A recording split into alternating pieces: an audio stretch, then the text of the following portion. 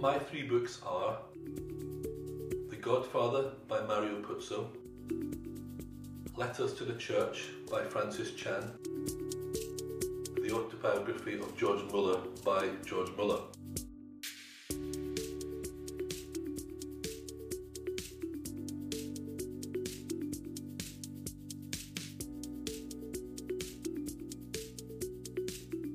Welcome to another episode of My Three Books. Such an exciting journey we've been on over this last number of episodes since we come back after Christmas.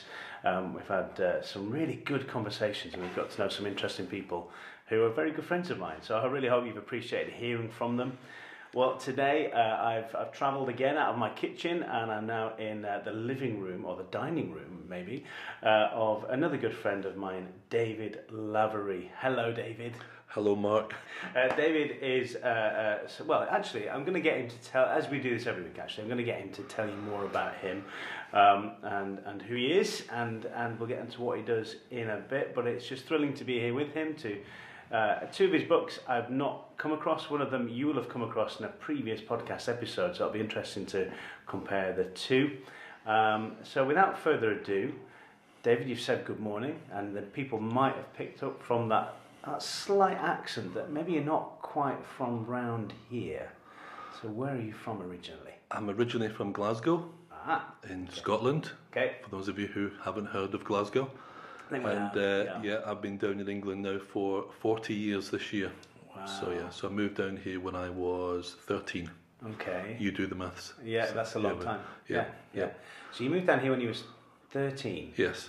And you've still got a good accent, a strong Scottish accent. Well, I lived in Yorkshire for probably 20 years. I lived in Wales for 10 years, lived in the Midlands for about 6 or 7 years.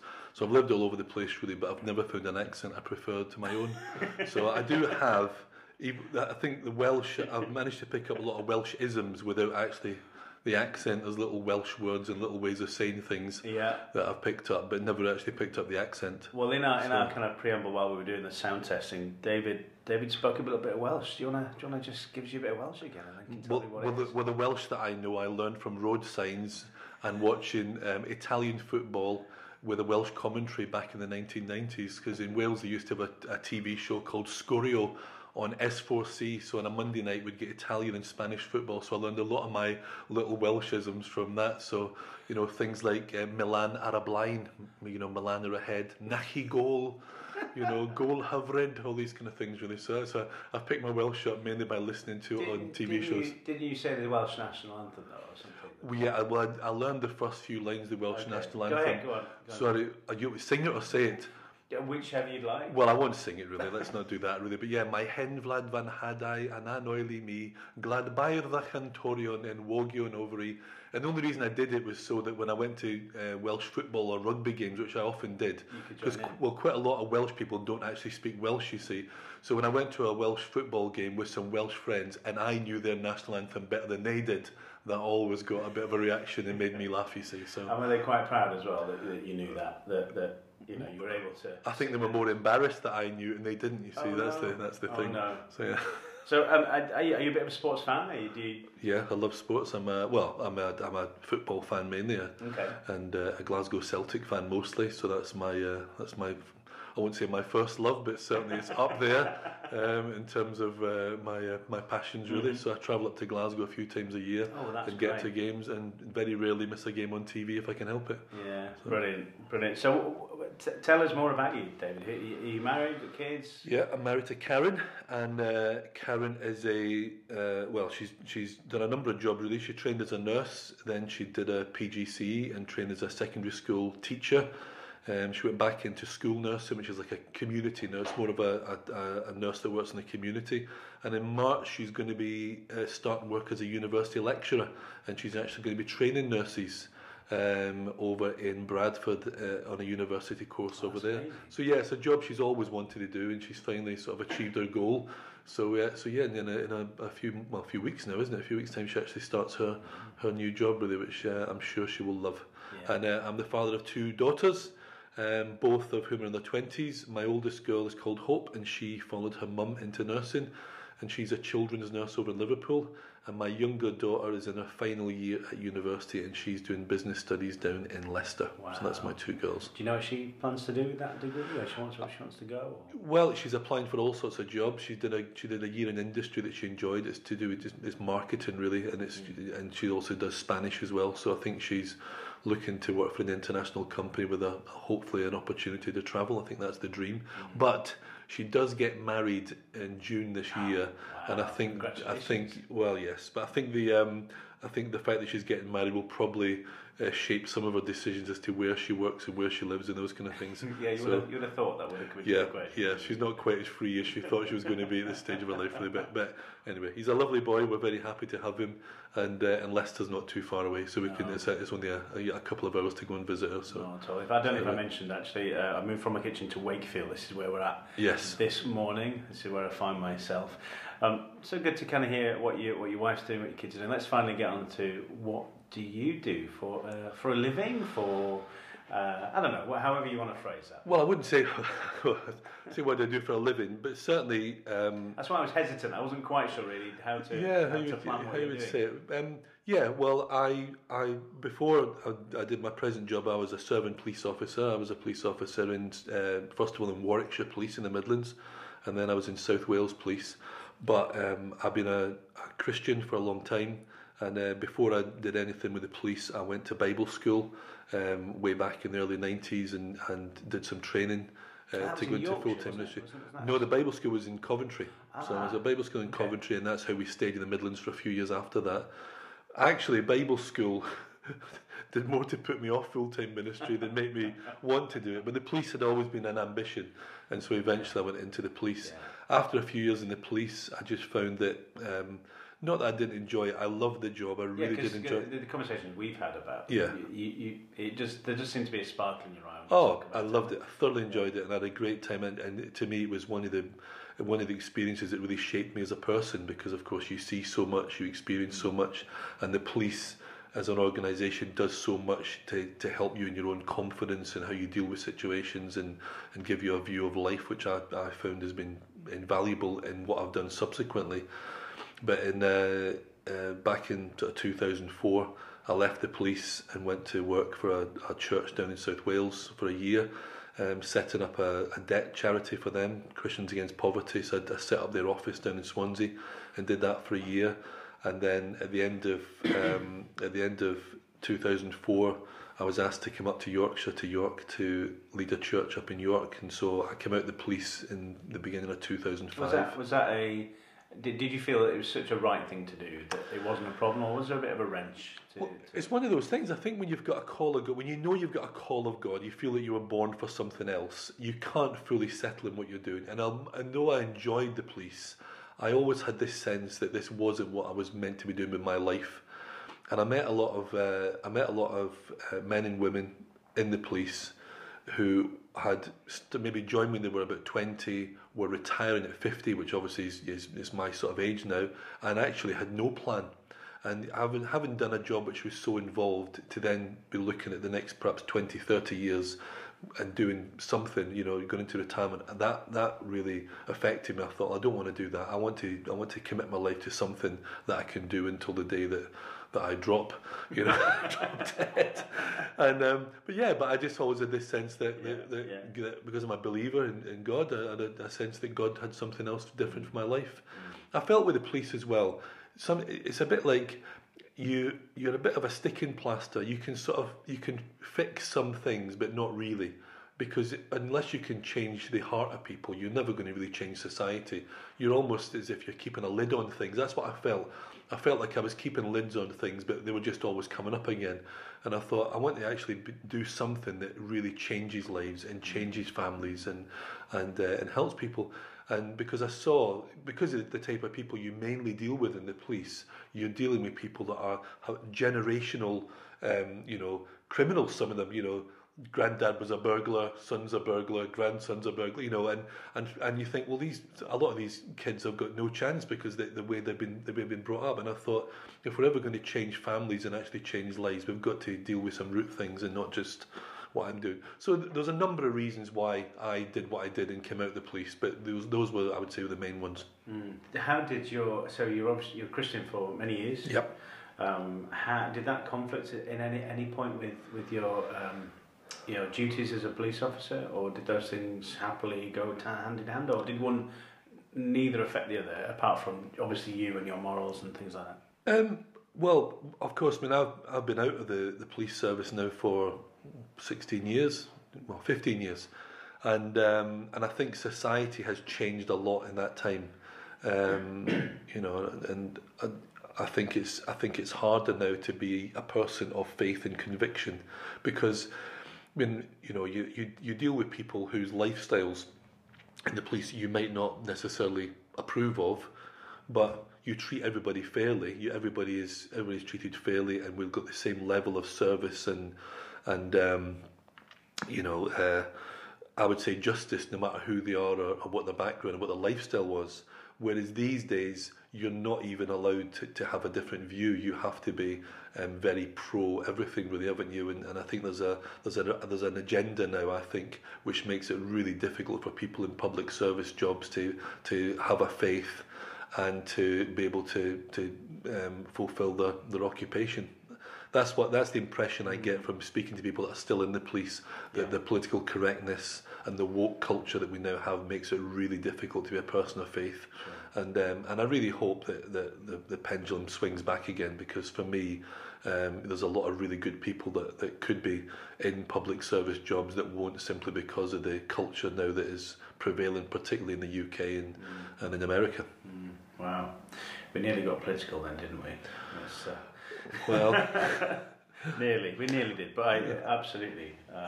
You can always edit me out afterwards. No, not at all. Won't do that at all. This podcast is as much about the people as it is about the books, so it's really interesting to hear your perspective, and I'm sure a lot of people out there will probably be nodding their heads in agreement. So thank you for that. Thank you for sharing that about who you are. We'll move on to your books now, and like I said, two of them. I mean, obviously one of them, which is the first one we're going to explore, which is The Godfather. Okay. By Mario, we decided we'd pronounce his surname Puzo. That's how I've always pronounced it. It could be Puzo, but Puzo sounds more Italian, doesn't it? Puzo, Mario Puzo. And this is your fiction book. And obviously I have heard of The Godfather in terms of the movie. I did know it came from a book as well. But yes. Or the series of movies, actually, isn't there? Well, yeah, the series of movies came out of the one book. Yeah, did they? Yeah. Okay. And I can't even though I've heard of the movies, I've never actually sat down and watched them. It's not a... What? It's not a genre that I would normally kind of have any... The Godfather is the greatest movie of all time. I can't believe you've never seen it. Well, I'm sorry. I've got all the DVDs if you want to borrow them. Okay, so. All right. maybe I'll do that. Maybe we'll start with the book, though. Okay. So The Godfather... clearly, it's a book about the mafia. Yes. That's the overarching thing, isn't it? But it's about a family. So go ahead. Let's fill in the blanks for me, because that's about as far as my knowledge goes. Well, for the very few people who may listen to this that have never seen or heard of The Godfather, I will do a sort of brief synopsis of the book. I'm staggered that a man has never seen The Godfather. I'm sorry, I bow my head in shame. That's okay. Well, I think I saw the movie before I ever read the book.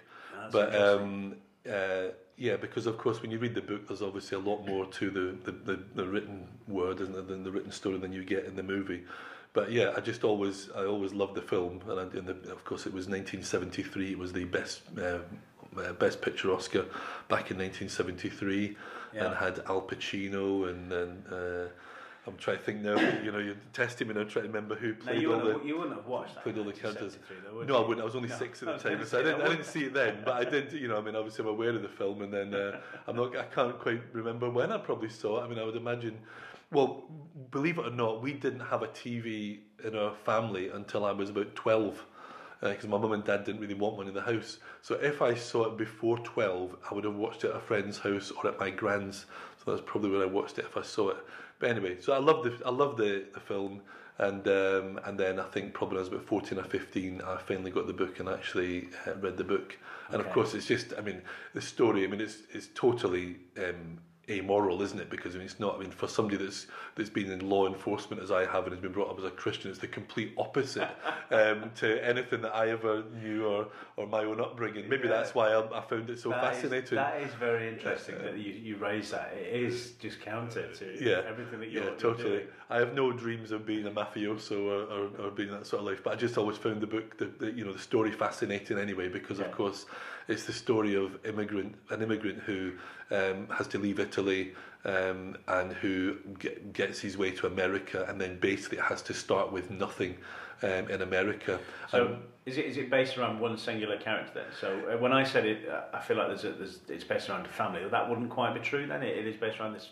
Well, it starts off, obviously The Godfather starts off with the main character, Vito Corleone, who arrives from Italy. Said it with an Italian. Vito Corleone, who arrives from Italy as a young man, sort of penniless, and starts to build a business, starts to work for his family, but eventually realises that the only way he's ever going to get ahead in life, in the culture that he's in, is if he starts bumping off.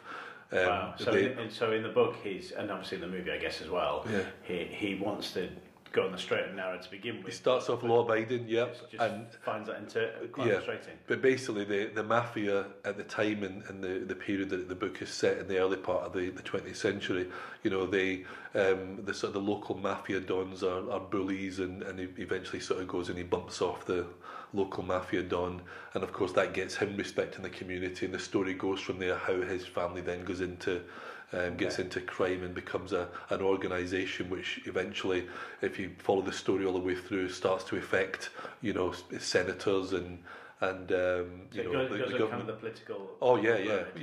We start to affect it, and of course the story is. Just to say, guys, there probably will be spoilers on this one. It's been out for a long time. It has been out for a long time. Almost 50 years. So we'll maybe try and not give everything away, but to get some idea of this story, because it has been out a long time, I think we can forgive any spoilers that are about to happen. So go ahead. I can't remember what I was saying. Where was I going? We got to him going up the pyramid.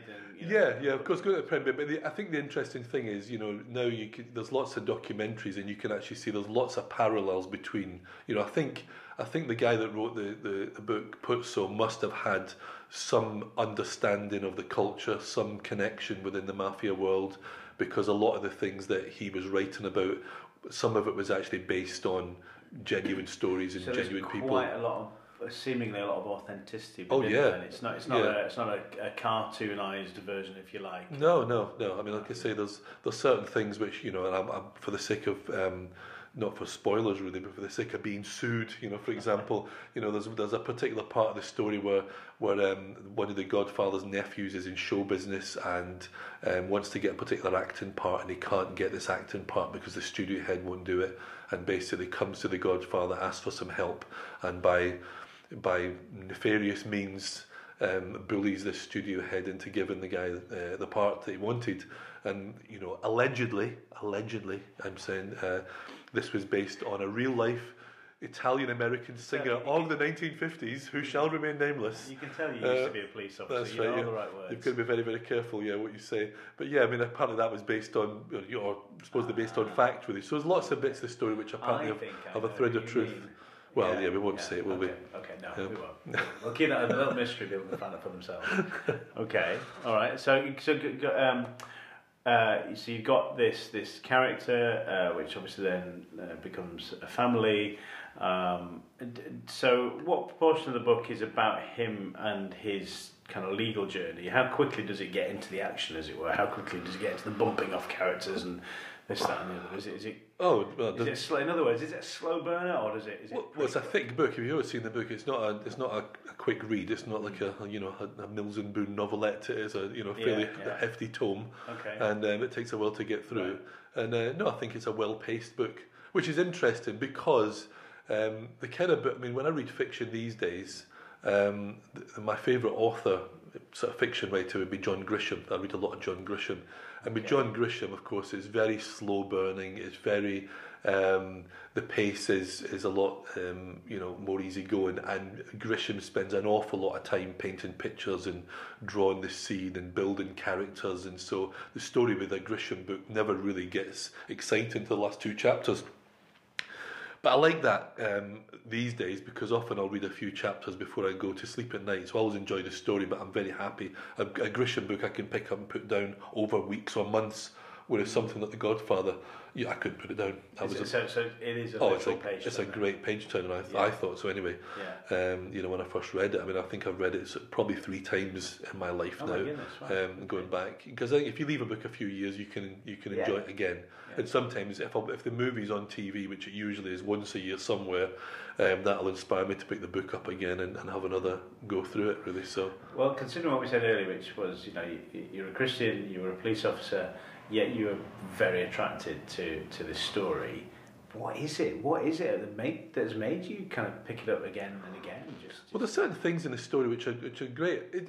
I've heard people, I've heard testimonies of guys that were involved in gangs and involved in crime families, if you like, or crime sort of clans that became Christians. And one of the things that they say was the thing that attracted them was the whole thing of family and loyalty. Within their organisation, there was a deep sort of loyalty in that, and you see that part of the great story in the Godfather is the whole thing of this family loyalty. This again, I'm trying to think of the term they use, but this we don't speak about anything. We don't drop each other in it. We've got to have this bond of loyalty to death, and that's even for people who are not part of the mafia. That's quite an attractive thing, isn't it? Sure. There's a level of commitment to one another. There's a level of there's an honouring. There's an honour of one, absolutely. And even within that, there's a structure. There's an honouring of the structure as well. I think one of the things that I enjoyed in the police, was the fact that you can honour.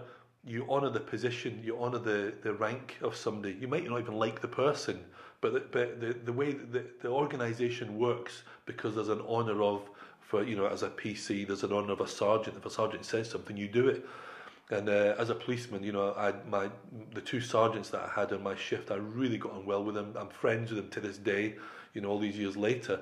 And they were called Mike and Jeff. And when we went for a game of snooker, we had a pint. They were Mike and Jeff. But when we were on duty, it was Sarge. And when they said something, of course, yeah. And I think that's honour and loyalty is a really big thing for me personally. So I like that, and I think that's one of the things that I like in the story of The Godfather as well. Any particular character other than the initial one that you hear about, you read about? Is there any particular character that you felt more attracted to, that you enjoyed reading about, hearing of their exploits? Well, of course, the story goes from the father, Vito Corleone, who's the original Godfather, and who eventually dies. But it's his youngest son. Well, he dies of a stroke in the end. Again, you asked me to spoil the story for somebody, but eventually he goes. But the son Michael, who takes over, knows what his family business is, but has no intention of ever being involved. He's a soldier in the Second World War, and basically, a bit like his dad, gets drawn into the life completely by accident. Right. Because the father gets there's an assassination attempt on the father. And then the eldest brother, who's the natural successor, Sonny, he gets assassinated as well. So basically, to protect his own family, and obviously his wider family, the youngest son, Mike, ends up having to take over from the father in a life that he never wanted. And he marries, he's engaged to a girl who, is a sort of a American, not Italian American, from outside that family, and you can see that his aim is to build a life outside of that whole organisation. And I think his dad wants that for him as well, but because of circumstances, he ends up taking over the family, and in time it becomes even more ruthless than his father or his brother ever were. Interesting. I was going to say, does the book then explore that tension of him not really wanting to be in it, wanting to be out of it? But Godfather Part 2 and Godfather Part 3, you see, if you follow the movies. Okay. And the movies come out of this one book, that's what you said to me earlier. Is that right? There's no sequel to the books, it's just one big film. Well, if there was, I've not seen it, and I would have read it by now. So I find that interesting that there's that initial tension. He doesn't want to be in this life, he's drugged into the life, but then sorry, I said yes then on the podcast. I'm being poured another coffee, which is lovely. Well, I'm pouring myself another coffee. Do you want another coffee? I'll pour you another coffee as well. Oh, that's such a lovely sound. I know. isn't it? Sorry to spoil your train of thought, Mark. You carry on. No. So we have this tension, but then he, like you say, he seemingly becomes more ruthless than his father. So it triggers something. It changes him morally in all sorts of different ways. Well, things that he's trying to protect his family, and I think that's the thing. You know. But yeah, it's interesting. Because loyalty again, to family. That sense of family comes before anything else. It just even makes him do things that he wouldn't have to begin with done. Mm-hmm. Wow. Okay. So you clearly love it. Big thick book. What would you recommend? The movie or the book first? Because you saw the movie first, then the book. Now clearly the books always give you more detail than movies, but that seemed to. The movies, I would always recommend the book because I always think with the book, you're painting pictures with your own mind. Of course, if I read the book now, I'm picturing the people, aren't I? I can see Al Pacino and Robert De Niro and all these guys, you know. Whereas when you read the book originally, you don't have that. You can create your own world, can't you? Which is one of the great things about being lost in a book, and that's why people love fiction, don't they? So wonderful.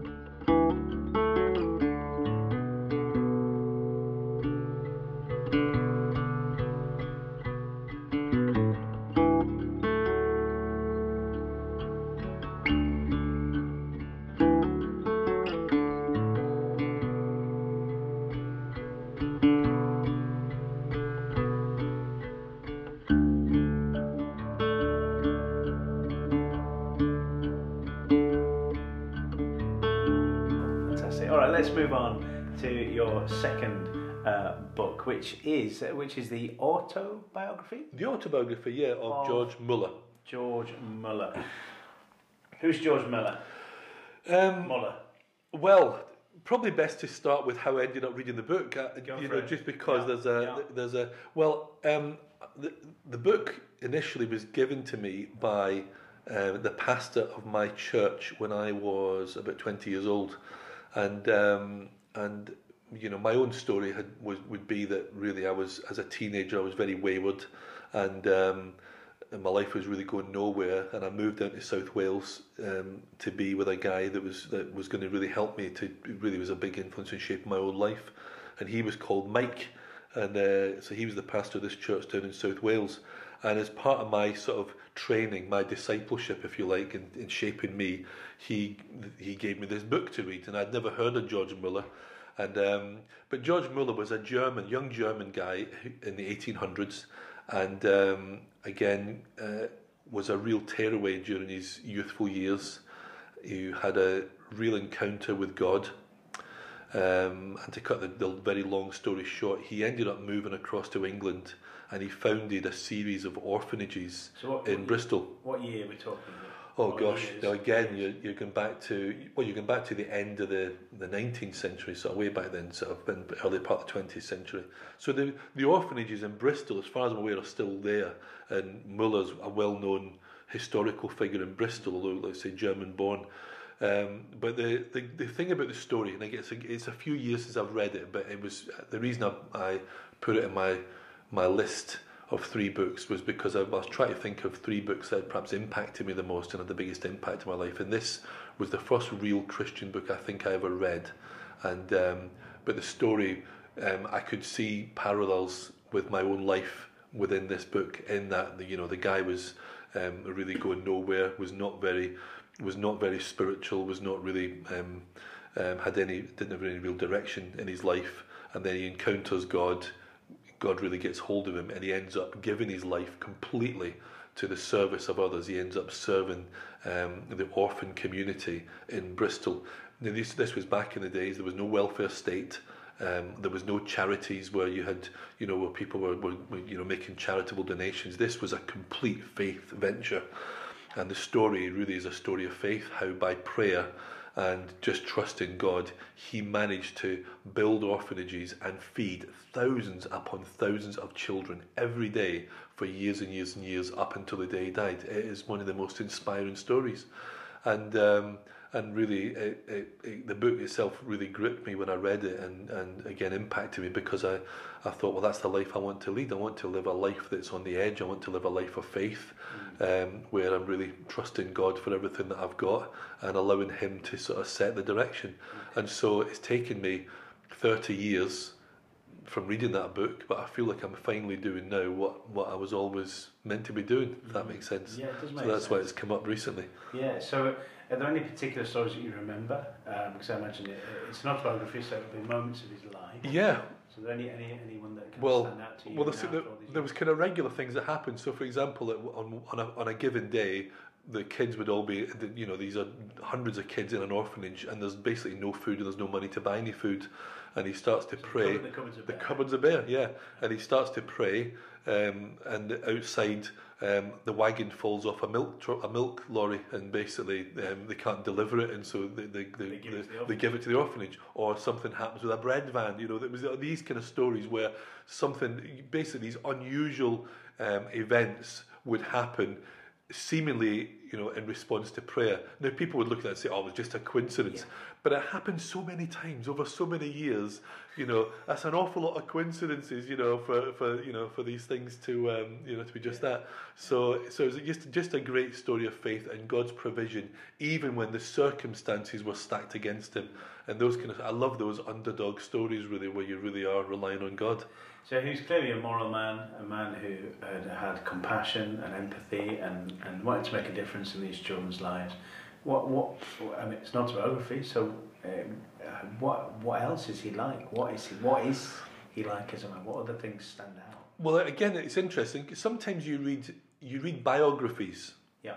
So, for example, there's the biography of Smith Wigglesworth, who's again very famous in Yorkshire as an evangelist. But when people write a biography, sometimes they write in such glowing terms. Yeah, rose-tinted glasses. Really rose-tinted glasses. And this is no fault of Smith Wigglesworth or anyone else, but some people, they write it in such heroic terms that this person is unattainable. That their whole lifestyle is they're just so wonderful. You can never be like that person. The famous Smith Wigglesworth biography that I read, it calls him our great heart. It's our great heart as the hero of the story. It sort of consistently refers to him. I think with Muller's autobiography, it's a bit of a warts and all. I mean, he is very happy to admit his own failures, his own weaknesses, his own struggles, and to me that makes him as a hero of faith more accessible, because I think every one of us has struggles and failings and weaknesses, and often feels unworthy of our calling, or unworthy of any favour from God, if you like, and I think Muller was the same. There was a great humility about the man, a great humility. Does he talk about some of those struggles then directly? Yeah, I think the same struggles that we all face. Romantic struggles and temptation struggles and fear and. Maybe times when he wanted to give up and walk away. All those kind of things come out in his story, but yet he clings on to God, he clings on to his faith, and he powers on through. And again, all of us, I think, go through those moments in life, particularly if you're in some kind of Christian ministry where you think, what have I done, why am I doing this, and why did I ever give up this old job that I had before?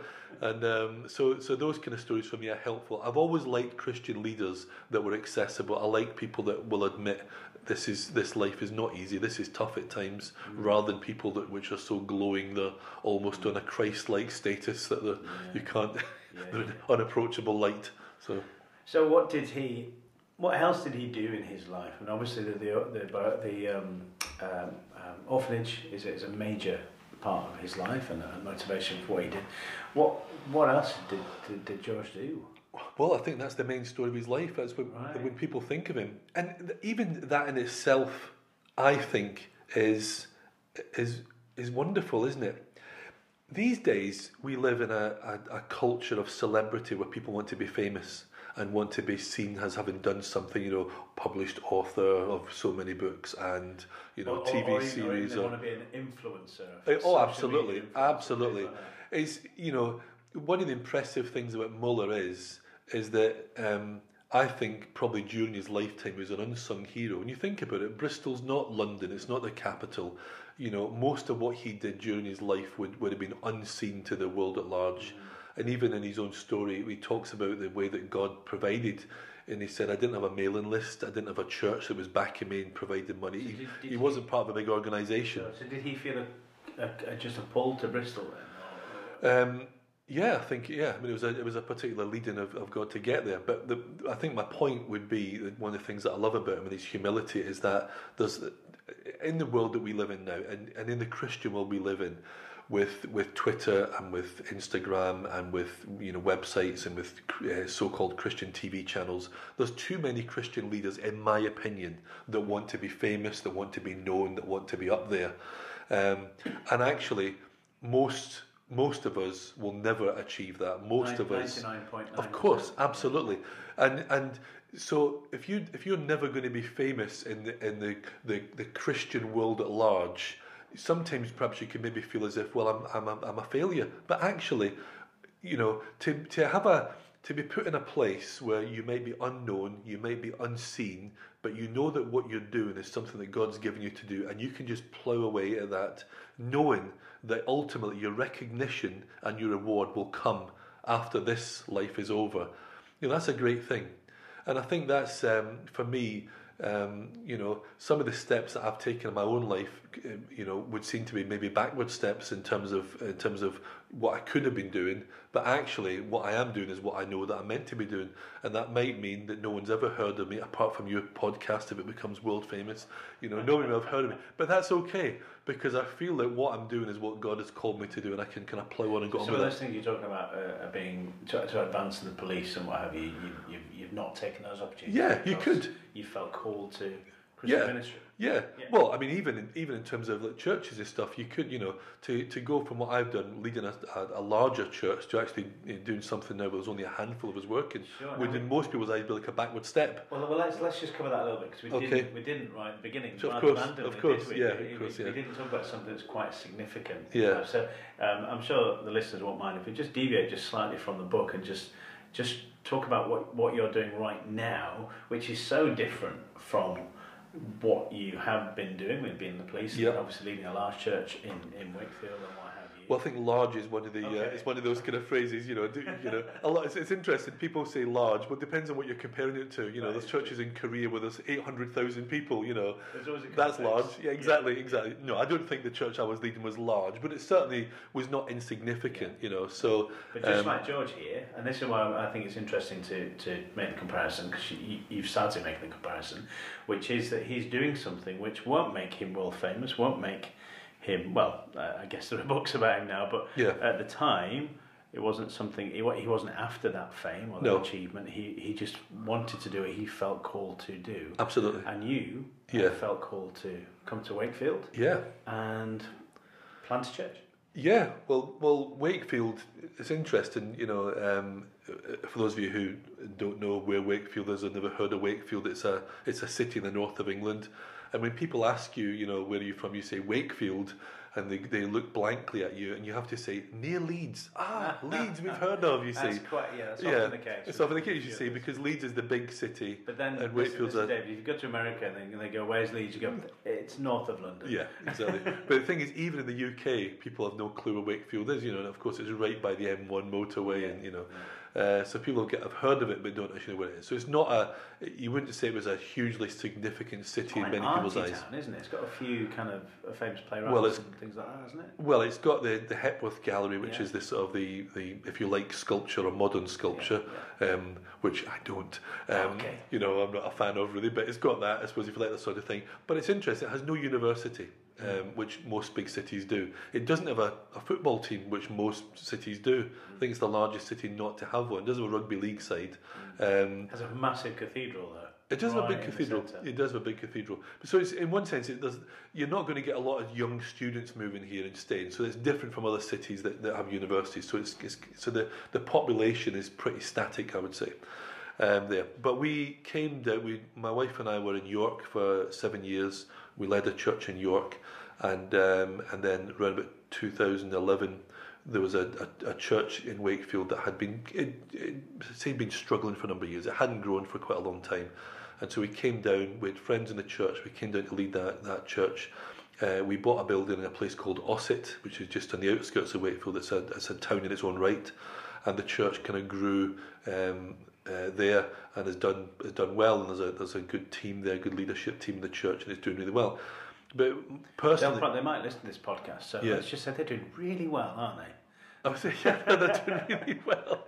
Yeah, the church is growing. People's lives are being changed, and the church itself does a lot of great things in the community. So they're well regarded in the community. So they're well established. But for me, my role, I feel, was to go in there and basically put the groundwork in, or you might say put a foundation in really for what happened afterwards. But once that was done, I immediately start thinking, well, what's the next thing? I couldn't see myself being in the same church, the same place for 30 years. That just wasn't me. For me, I'm always looking, well, what's the next challenge? You seem quite entrepreneurial in that sense. And that, again, that just reminds me of what you've said about George Muller. He seems to be quite entrepreneurial in terms of what he sees a need and he wants to. Yeah, well, I personally don't think I am entrepreneurial. I think I know other guys. I've got friends who I think are really entrepreneurial. Okay. In fact, I would say you're more entrepreneurial than I am. For me, this could go on saying no. I don't think I'm entrepreneurial either. I personally don't think I am. And maybe maybe I need to check my definitions. I don't think I am. But anyway, I knew that there was something else for my wife and I to do. And we have a real desire to do again, to change society, to change something, a culture. And we'd been living in and around Wakefield for a number of years, and we'd been driving through the area we live in now, which is in the south side of the city, an area called Agbrigg. And my wife, because she works in a number of schools, she's very much aware of all the social problems that are going on in the city and a lot of the needs that are in the city. And we just began to have this real sense within us. We wanted to do something to help our city, to change our city, and to have a positive effect. Wonderful. So we had that sense for quite a while. We didn't know what to do with that. And then, again, to cut a very long story short, we became part of a church planting organisation, and they have backed us to move into this new area to help us get started to begin a new Christian community in this area, which at the moment doesn't have very much of a Christian community. So there are good churches in the city, but if you look at the size of the population for Wakefield, which is over 300,000, we're a drop in the bucket, and so therefore we want to come in and actually have a real positive influence and start to change the culture, because the area we live in is quite a high area for crime and drugs and those kind of things, but we feel so happy to be here. We've had people asking us why we moved in, and when other people are moving out, and we just say, well, we're thrilled. And I actually say, I believe God sent us, and then they look at you as if you're mad and walk on. So what do you think you're going to, and again, because obviously, again, I want to reflect it back to the book. George made a huge difference to these kids and their lives.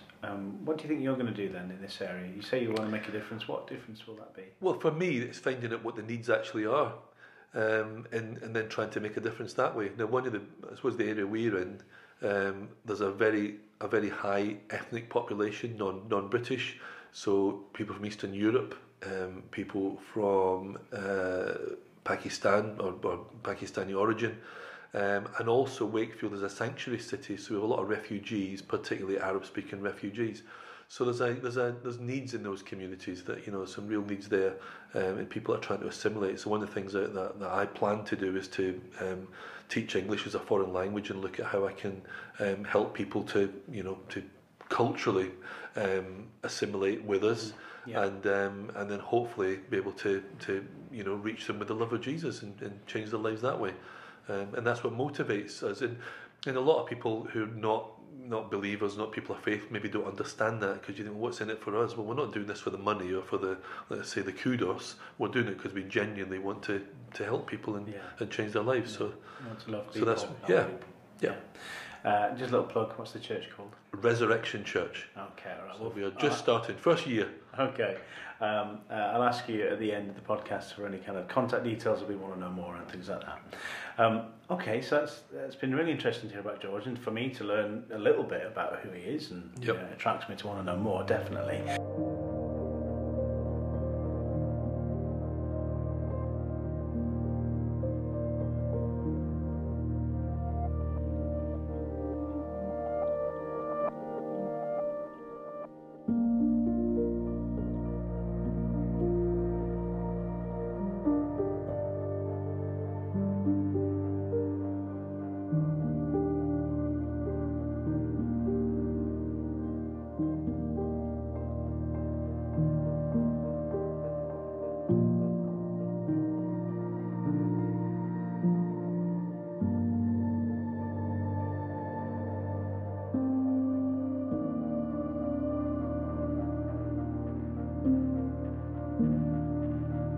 Let's now move on to your final book. Now, in the podcast I did a number of weeks ago with Daryl Tunningley, he also had this as one of his favourite books. And so obviously the book I'm talking about is Letters to the Church by Francis Chan. Yeah. So I think it's going to be really interesting to compare what he pulled out, but why it intrigued him, interested him, and compare it and contrast it to yourself as well. So again, maybe listeners might not have listened to that podcast yet, and if not, why not? Go back and listen to it. But if they haven't, could you give us a brief rundown about what the book is, and maybe who indeed Francis Chan is as well? Well, again, in your question about my three favourite books, I mean, the two first books obviously are books that I think have impacted me and that I read some years ago. Yeah. This book by Francis Chan is a book that I've read in the last couple of years since it came out, and again, I couldn't put it down. It was a real page turner for me going through it. Francis Chan is an Asian American pastor. Obviously, Chan would be a bit of a giveaway there, but Asian American origin who planted a church in California, which became a really big mega church in American terms. So I think sort of 4,000 or 5,000 people there, and he went on his own personal journey where he realised that even though, again, in the eyes of the Christian world, he was a huge success. He's an amazing speaker. He's very good speaker, very good communicator. You can see why people are attracted to that. Yes. And then the message that he's bringing Absolutely. is life-changing. Absolutely. But the thing that was the book Letters to the Church really is his own journey, because what he realises is that what he is building doesn't actually look like the church he sees in the New Testament. It doesn't look like the church that he believes that God actually wants. So the church that he's built, in his own eyes, has become basically a very large preaching centre where people come en masse to hear him speak. To see him. So the thing that he's gifted at and skilled at is actually the thing that he's beginning to see in this book. Yep. As something that's, people are coming for the wrong reasons. Would that be? Well, I wouldn't say they're coming for the wrong reasons. They're coming to hear him. But the point of the book is this: that the church is meant to be a body where everybody functions. And of course, his main point is that in the church that he had built or he had established, there were some people that were functioning, and everyone else was coming to watch them function, not functioning themselves. So the church becomes a spectator sport rather than a participation sport, if you like. Yeah. And I think that's the main point of the book. And then he basically takes you through the journey. But eventually, what happens is he steps down from leading the church that he has been leading, goes on a journey, an actual journey, to look at the church in places like China, the underground church over there, and in other sort of countries in the Far East, India as well, and looks at how the church basically grows from the grassroots, grows from meeting in homes, and by word of mouth functions, and that obviously has such an impact on him that he comes back to America, goes to another city, San Francisco. What was the time scale there? Did you go for a year, 2 years? How I think again, that's a question with it. The impression you get from the book is it was maybe a 3 or 4 year journey. Wow, okay. Between what he did and what eventually became. I mean, we should probably mention Francis Chan is quite a successful author as well, isn't he? So he communicates verbally very well. Yeah, he's very good. Stuff's very good as well. So obviously he had some support through that, I would imagine, through sales of his books to enable him to go on such a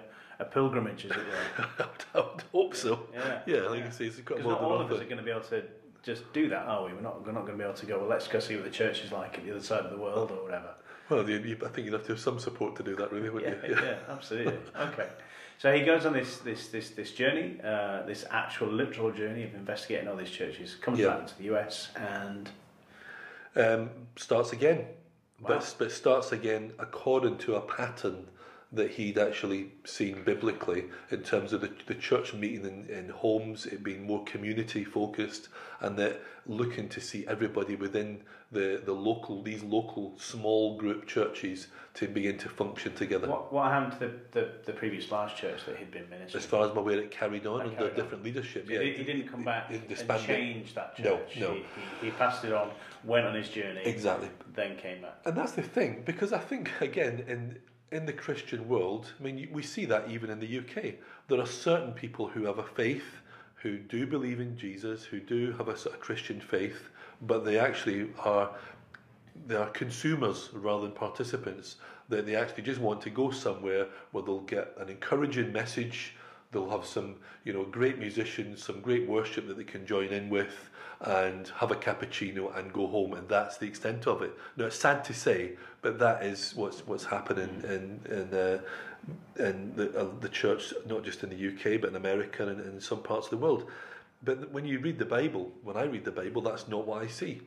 And so the reason the book, for me, resonated so strongly and impacted me so much was because I think a lot of the things that he says are things that I had been coming to myself over a period of years, that I'd been seeing in my own life and ministry and in the church generally.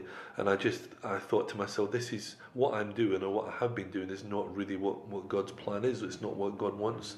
And so for me, I'd gone on my own journey, and then when I picked up this book and read the book, he was articulating beautifully a lot of the things that I'd been mulling over and thinking about and reading elsewhere. And his book really helped me to be able to verbalise and articulate well what I'd been seeing personally. And it strengthened me, because it helped me to see that there are other people in the world who are seeing the same things that I'm seeing and doing the same things that I believe that God has called me to do.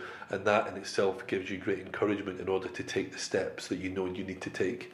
So what is Francis asking the church to do? So it's letters to the church. I'm assuming that's the big... Is he writing to the Western Church predominantly? I think so. I think so. EU, things like that? Yeah, I think so. I suppose what he's asking the church to do is to get back to a level of authenticity, and I think that word authentic is such a great word, and I think that's what people these days are looking for. There was a period, going back 20 years or so, that we had this phrase in church circles talked about being seeker friendly. Have you heard that phrase? We want to be seeker friendly, and really what that boiled down to in some cases, and again, I don't want to point fingers at anybody, that's not my intention with it. I'm not here to judge other things, but the impression I got was that it was almost like the Holy Spirit, who is God's presence in the church, was really relegated out of church services, and the church became more of an environment where people could not really be challenged at all. It was great stage production, great music, a really good pep talk, but actually tickled your ears, but never actually changed anybody's lives. Right. And I used to think to myself, well, what are people actually seeking? Surely people are seeking, is God real? Is God real? Is this genuine? If I want great entertainment, I'll go to the theatre, I'll go and see a band. I don't want to go to church to be entertained. I want to go to church to meet God. And to have some of those big questions answered. Yeah, absolutely. Absolutely, and that's the thing. Even if the answer isn't exactly what they might like. Yeah. Now, Francis Chan, in his book, to go back to the book again, he makes this little analogy. He says, he said he was talking to his daughter, who was, 8, 9 years old, whatever, and he says, if it was your birthday, and the only thing we did for your birthday was buy a cake and then invite your friends to come and celebrate you, he said, how many people in your class or your school would come? And his daughter said maybe 2 or 3.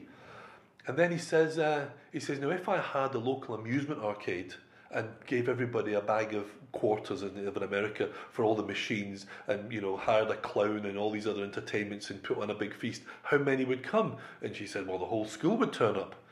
The point being, they're not turning up for the daughter, they're turning up for the entertainment that's been put on. Now that was I thought, to me, that's the crux of the book, that's the centerpiece of the book, because he's basically, in the Eastern Church, if you like, and when he travelled to China, these people were no great bands, no world-renowned speakers. When they were getting together to pray, they were coming to meet with God, first and foremost. Just to help people understand a little bit, who might be listening who have no idea of the church in China, there is the official church, isn't there? There's the state-ordained church, the state-organised church. And they're not allowed to read the whole of the Bible. There are bits that are removed, aren't they? They're censored. They can only worship at certain points in the week. So is Francis Chan, in the book, he's not talking about that. He's talking about the underground. He's talking about the underground church. He's talking about, again, people who have come to a genuine faith and want to pursue what God describes, or what the Bible describes as the church is meant to be, and to function that way. And I mean, Francis Chan is a great author, but for me, one of the great founding apostles in the Chinese church, and again another great author, was a guy called Watchman Nee, and I've got pretty much every book he's ever written, and for me personally, next to the Apostle Paul, the greatest Christian writer of all time, because he really managed to write down really good instruction, really good doctrine, really good teaching for that underground church, which he was involved in going back into the 1920s and 30s. So there's something over there in those churches, in oppressed societies, in places where there's great persecution, which actually is an authentic faith, because you can't be a consumer over there. Because you're risking your life and your liberty in order to say that you're a follower of Jesus. So there's no wishy-washy Christians in those churches, in those countries. You can't be, because really you're putting your whole future on the line. It may mean you can't get a job. It may mean that you can't get any state benefits. It may mean that you, as I say, go to jail. So there's a genuineness and authenticity that's there, that in the West, with our freedom and our liberty, which I'm not decrying, that I think we've lost. And I think when persecution comes, if persecution comes, which in a sense it is in this country. I mean, if you look at the United States, if we go into politics again, I'm not going to mention parties or anything, but in the United States, you may get non-religious politicians with no faith or no visible expression of faith will claim to be Christians in order to gain credibility with the electorate. So, all of a sudden, for example, the current president who's never, as far as I'm aware, had any kind of Christian leanings or Christian faith, suddenly now is trying to appeal to the Christian, population in America in order to gain votes. Now that's interesting. In the UK, the opposite is true. In the UK, politicians, if they say they have a faith, they're vilified. So in America, you would get some kudos by having a faith or being a Christian. In the UK, so for example, the leader of the Liberal Democrats, Tim Farron, a few years ago, he was leading the Liberal Party, but his own faith stance made him a pariah in his own party, and he had to stand down because of his faith. So to me, when you look at those kind of things and the culture that we have now in the UK, it's only a matter of time. I don't know that people may get jailed for standing up for what they see as right. That may happen. But that in itself is going to cause, I think, within the church, people to really count the cost of following Jesus and make a real decision. Because if you're going to stand for your faith in this country, it's going to become increasingly more costly. Now, that already happens in these countries, in communist countries, in Muslim countries like Iran at the moment, where Christians are being persecuted. And the Christian community worldwide in many of these countries is suffering severe persecution. And I think it's only a matter of time before we start to see that increasing in the UK more than it is just now. So that's why, for me, this book is so important. Well, that's interesting, because you made a comparison there between the UK and the US in terms of people's politicians and where they stand in terms of having a faith or not having a faith. But you said that this book is one that is written predominantly to the Western church. Absolutely. But there's a difference in the culture. So he isn't writing to the culture of, say, for example, the UK and the US. He's writing to the church directly? Because clearly, if within culture there's a different approach to Christendom, as you know, from US to UK, he's not writing to that. He's very specifically writing to the church. Yeah. Is he having? I asked this of Darrell as well. I'll ask it of you. In your opinion, in the book, is he having a go at the church? Then is he having a real moan? Is he having a real? Is he judging them, or is there? Where's his? How's he approaching these things that he sees are issues? Well, the word judge is actually a good word to use because, you know, biblically, this is where people get themselves into all sorts of trouble. We are meant to, there is meant to be judgment in the church. Within the church, yeah. I'm not called to judge outside the church. I'm not, you know, when people get all sort of het up about things that go on in the world and the, you know, the morality of the world, that's not our job to judge that. But we do have a job to judge what's inside the church. And by judge, not in a condemnatory way, but we have to judge it in line with what does the Bible actually say? What does Jesus, the head of the church, actually want? We have to judge that. And that has to be our plumb line in terms of our practice and our culture and our mission. All those things do have to be judged, and regularly. Because we can, you know, even when you start off well, and most Christian denominations start off well as quite radical, and then they become acceptable, and they settle down into fitting in with the culture around them. And when that happens over a period of years or decades, we lose our edge and we get away from the things that we actually started off thinking were fundamentally important. You know, one of my, again, mentioning books, I mentioned, you know, sort of heroes. When you look at the early Methodist Church, you know, one of my favourite guys in Methodism was George Whitefield. When you read his story and you look at the meetings that those early Methodists had in homes, where the Holy Spirit was clearly present, where miracles were taking place, where there was a real sense of the power of God, compared to the Methodist Church of today, it bears no resemblance to that, you know, in most cases, I would say, in the UK. So I think a lot of movements start off very well and are, you know, really exciting and edgy to begin with, and then they level off. And so therefore the church has gone through lots and lots of revolutions in the last 2,000 years, almost to try and get back to what is authentic, what does God want. And I think Francis Chan's book, Letters to the Church, is one of those key moments. I think if this book gets the recognition and is read as widely as I think it should be, I think it's a revolutionary book to bring people back. Wouldn't it be quite challenging too? So it's not challenging for you. Well, it is challenging for you, but in a different way, because you obviously your thoughts and the way you're thinking about church is pretty much starting to align with what you've read in this book. Yeah.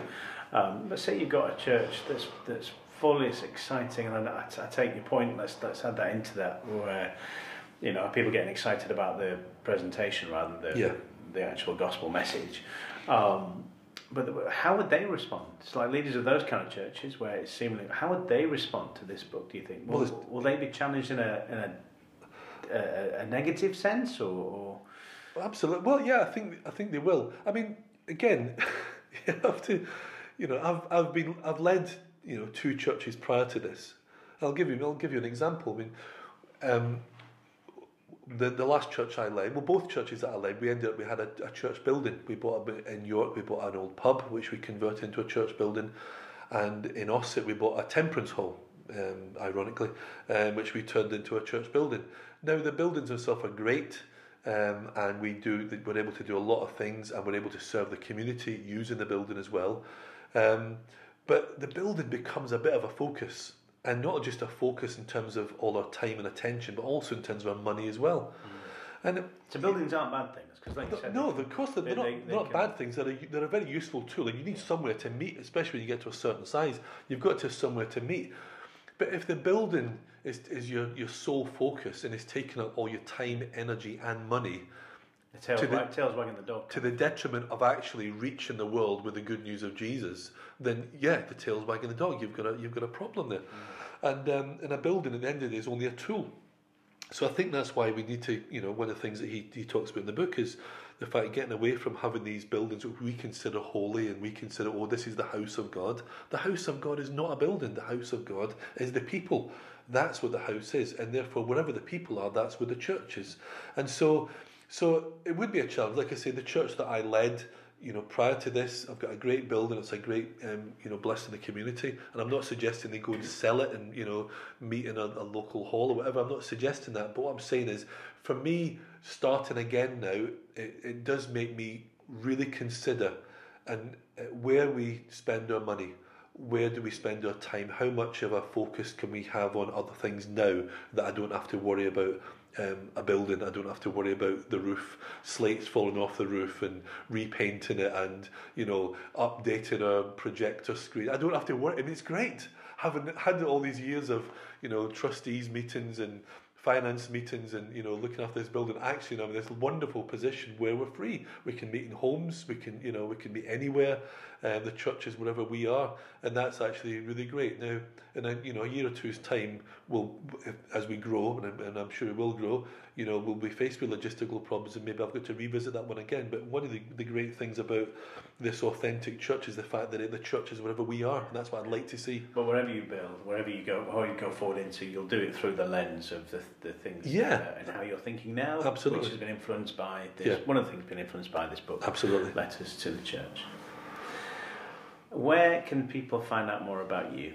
So do you have a public Instagram or public Facebook, or does the church, Resurrection Church, I believe is the name, so is there a website? Well, like I say, we are really in the very early stages, so we're currently building a website. We do have a web address, which is resurrectionchurch.net, which, maybe by the time your podcast is published, we might have something actually up there. But we are present on Instagram, Facebook and Twitter, Resurrection Church in Wakefield. Do you have a public profile on there? People might want to find out more about you, or is it all locked down and friends only? No, it's not locked down friends only, but we're just like I say, we're in the process of building a profile as we get going. But like I say, you're here, we're at the beginning of February in 2020, and really we only started meeting together over just 2 months ago, so we are really in those very early stages.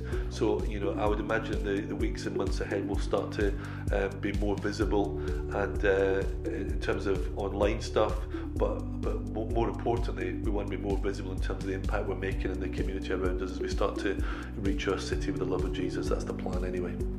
Yeah, it's been beautiful. It's been such a privilege to sit here and talk about these 3 books. It's been great to see you. Thank you. If you want to know more about us, as in My 3 Books, then just pop on to our website, my3books.co.uk or my3books.com, and you can always email me at hello@my3books.co.uk. We're on all those social media stuff as well. Just search for My 3 Books, except for Twitter, where you have to search for My number 3 books. So My 3 Books. I'm still a bit bitter not being able to get that username, but there we are. Anyway, until next time, happy reading.